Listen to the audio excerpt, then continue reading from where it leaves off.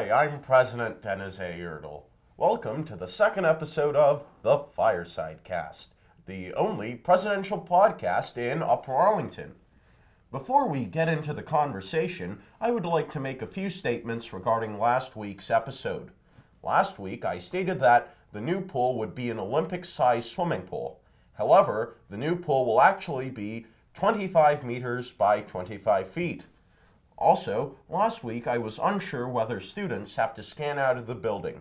However, in actuality, students must scan out only when leaving the campus.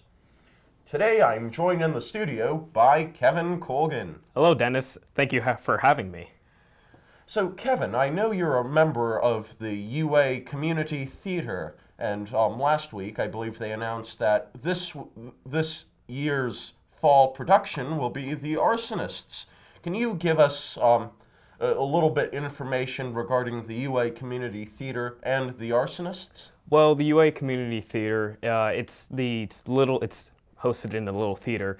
It's instead of doing the musicals, they do plays, and they'll do the fall play every year, and then they'll also do the little shows. This year they'll be doing The Arsonists, as you stated. The Arsonist is essentially about fake businessmen who are actually arsonists and terrorize a city. I know that the little theater is very small, and last year when I was in the Diary of Anne Frank, we used that smallness as essentially just to create that claustrophobic effect. But I don't know what they're going to be doing with the size restraint for this show, because there's not enough room to do a lot, and I don't really know how they're going to be doing it. I see. And so when is the release date for your show? Well, auditions will be held sometime. I don't really know. I don't even know if I'm going to be auditioning, and I have no idea when the actual production is going up. Well, sometime in the fall, I presume. Yes. Well, be sure to watch The Arsonists this fall.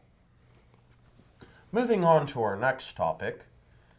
A few years ago, the Macy's in Kingsdale Mall closed down, and the area was bought by Kroger.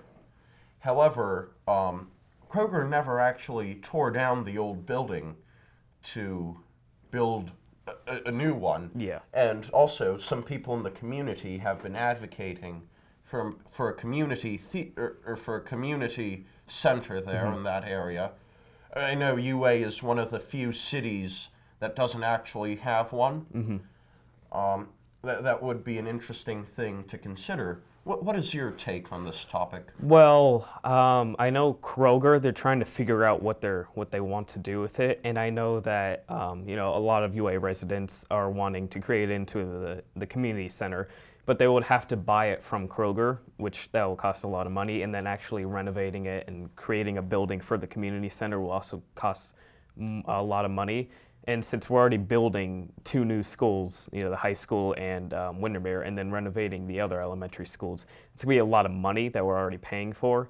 And then just paying for the community center, that would be, on top of that, it's a lot of money that would have to pay for in taxes. And, speaking of, the new school, there has recently been, budgeting for the school We've gone over the budget.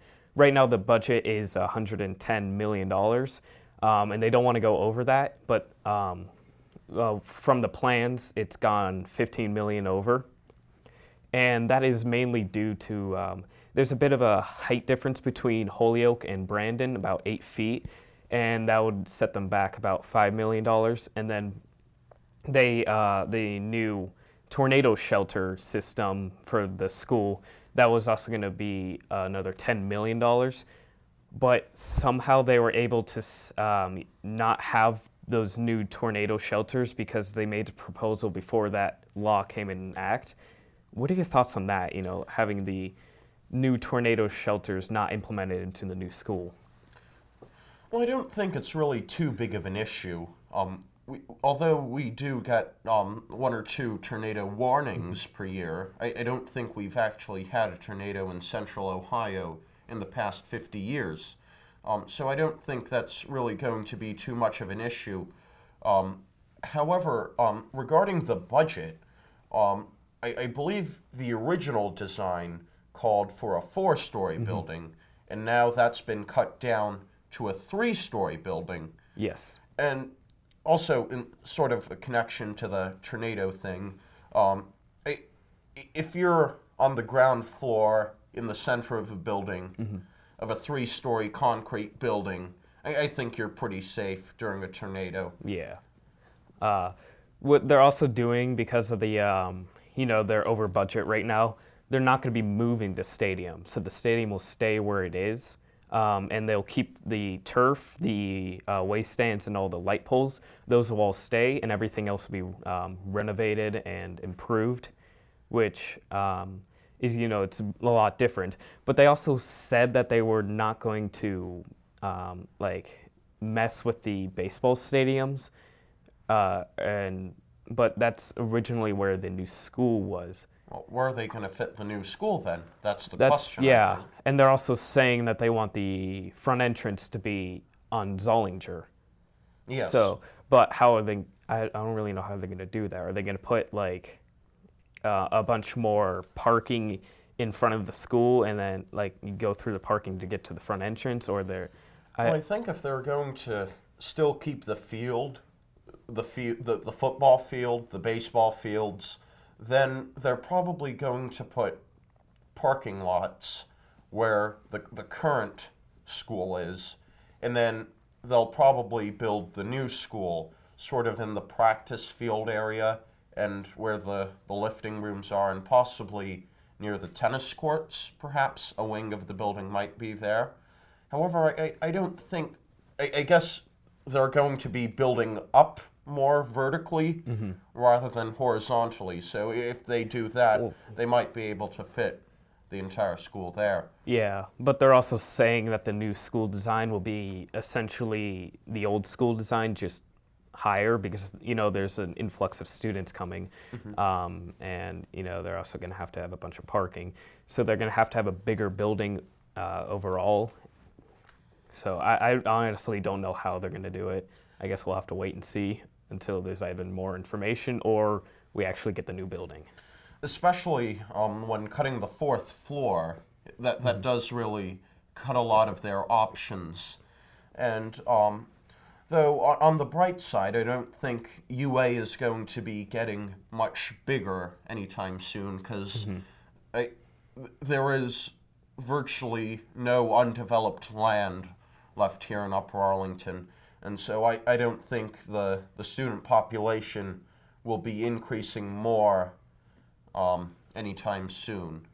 Well, I mean, there has been an increase, and they're just essentially trying to counteract that with creating a new school, that one, so we don't have the leaky old school, and two, so it can actually house those students in an actual school. Yes, yeah.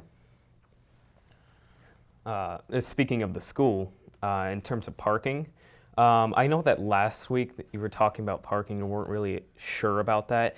I believe what they are doing is that when they're doing construction, the parking that is near the tennis courts, anything along that path from Holyoke to Brandon, that will all be gone. You will no longer have parking there during construction. And I also believe that they're trying to get more parking in the new school. Right now, in the old school, the school that we're in right now, has about 500 parking spaces. I know that originally they were going to go for 500 in the new school as well, but that doesn't seem like it's enough already, so they're trying to push for 600 spaces, so 100 extra. What are your thoughts on that? I do think that would be a nice thing, having more parking space in the new school, because right now I believe there's a lottery for parking spots, and that's even without construction. So even right now there is a limitation, and again, with the reduced space, how are they going to fit that in? more 100 more parking spaces. I think it might be something to consider might be building a garage, perhaps. Yeah, they were talking about an underground garage, but then they decided that that's probably not a good idea. They didn't really want that happening. I don't really know why, but I feel like it's probably a good logical explanation why. I see. So, Kevin, to transition into some more global events, what's your take on the recent Kavanaugh hearings that occurred this week? Wow. Well, I think right now Kavanaugh is in a good position of getting into the Supreme Court. I think there's just been a bunch of noise, a bunch of Democrats trying to get him to not get into it, but I think they don't have enough evidence to keep him out of it. I feel like they're not really, they haven't really found anything, and they're trying to, delay it. But I think it's obvious that he's going to get into it unless they find some breakthrough that he has done or said. I see. And so now, considering that last week a new senator was appointed by the Arizona governor to replace John McCain's seat, the Republicans now once again have a 51-seat majority. Yes. And this will go to the Senate, and Kavanaugh will get confirmed. There's no doubt about it, especially considering that a number of Democratic senators in red states, such as Heidi Heitkamp from North Dakota, would probably have to vote for Kavanaugh because she's facing a very tough reelection bid in North Dakota, where she's actually behind in the poll numbers now. North Dakota is a state which Donald Trump carried by more than 30 points, and so that is going to be tough for the Democrats to try and retain this upcoming election. However, I do think there might be a slight chance for the Democrats to actually take some pickups here. One of the possible states, I think, where that's possible is Tennessee. In Tennessee, the Democratic candidate is Phil Bredesen, and he was the former Tennessee governor 2 terms, and when he left office, he had a 65% approval rating. So I think that Tennessee could be a possible flip for the Democrats. Yeah, I mean, there could be a potential flip. However, there has been Democrats who are also praising Kavanaugh for being a good person overall and having fair opinions. And then in terms of there's a bunch of Democrats saying that they didn't get time to review the 30,000 documents that were just released. But these are all documents from when Kavanaugh was the secretary in the Bush term.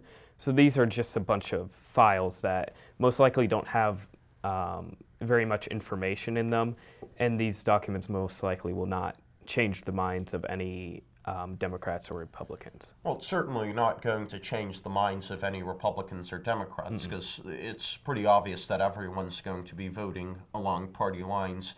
However, I do think it would be important for the American people to see, how Brett Kavanaugh acted under the Bush administration, because under the Bush administration there were quite a few controversial things with the Patriot Act and Guantanamo Bay, and so I guess understanding Brett Kavanaugh's legal perspective on those things and whether they violate the Constitution or not, I think that would be an interesting or an important thing to know about him before appointing him to the highest court of the land. Yeah, essentially.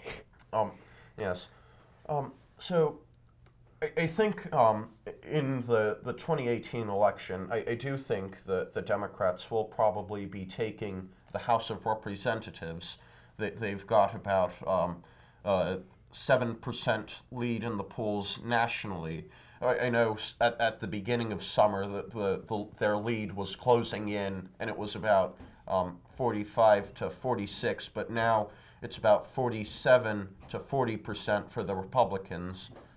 And so I do think the Democrats might be able to take the House. However, I think the Senate will probably retain its Republican majority, however, not with the filibuster breaking 60 votes. Yeah. And I think one of the problems facing the Democrats right now is that their platform right now is basically just anti-Trump. Yes. There is no other platform other than Well, anti-Trump. However, on the flip side with the Republicans, it is basically just pro-Trump.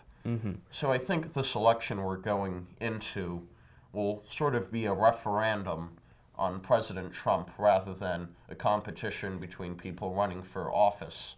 yeah, but the Democrats also have they're also going on the basis of gun rights, firearms, and then I believe that the Democrats are actually looking for a new face for the Democratic Party.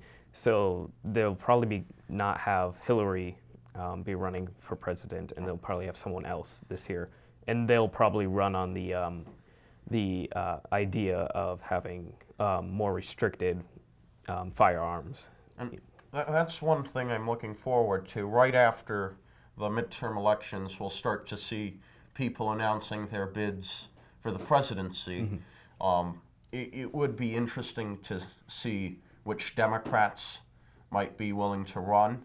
I know Joe Biden, he said that he might run. He hasn't confirmed or denied it. However, he said, "I am not running." That's what he said to reporters late last week. And also, I believe Elizabeth Warren might announce a bid. However, I think an interesting thing to consider is, will President Trump be facing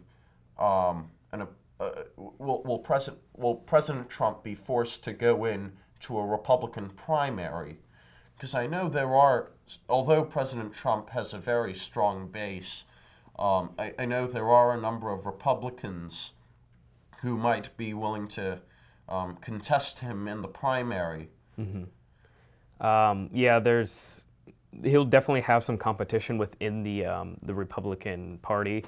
I think that just the way that he's been acting recently, that might also jeopardize him getting into his second term as well.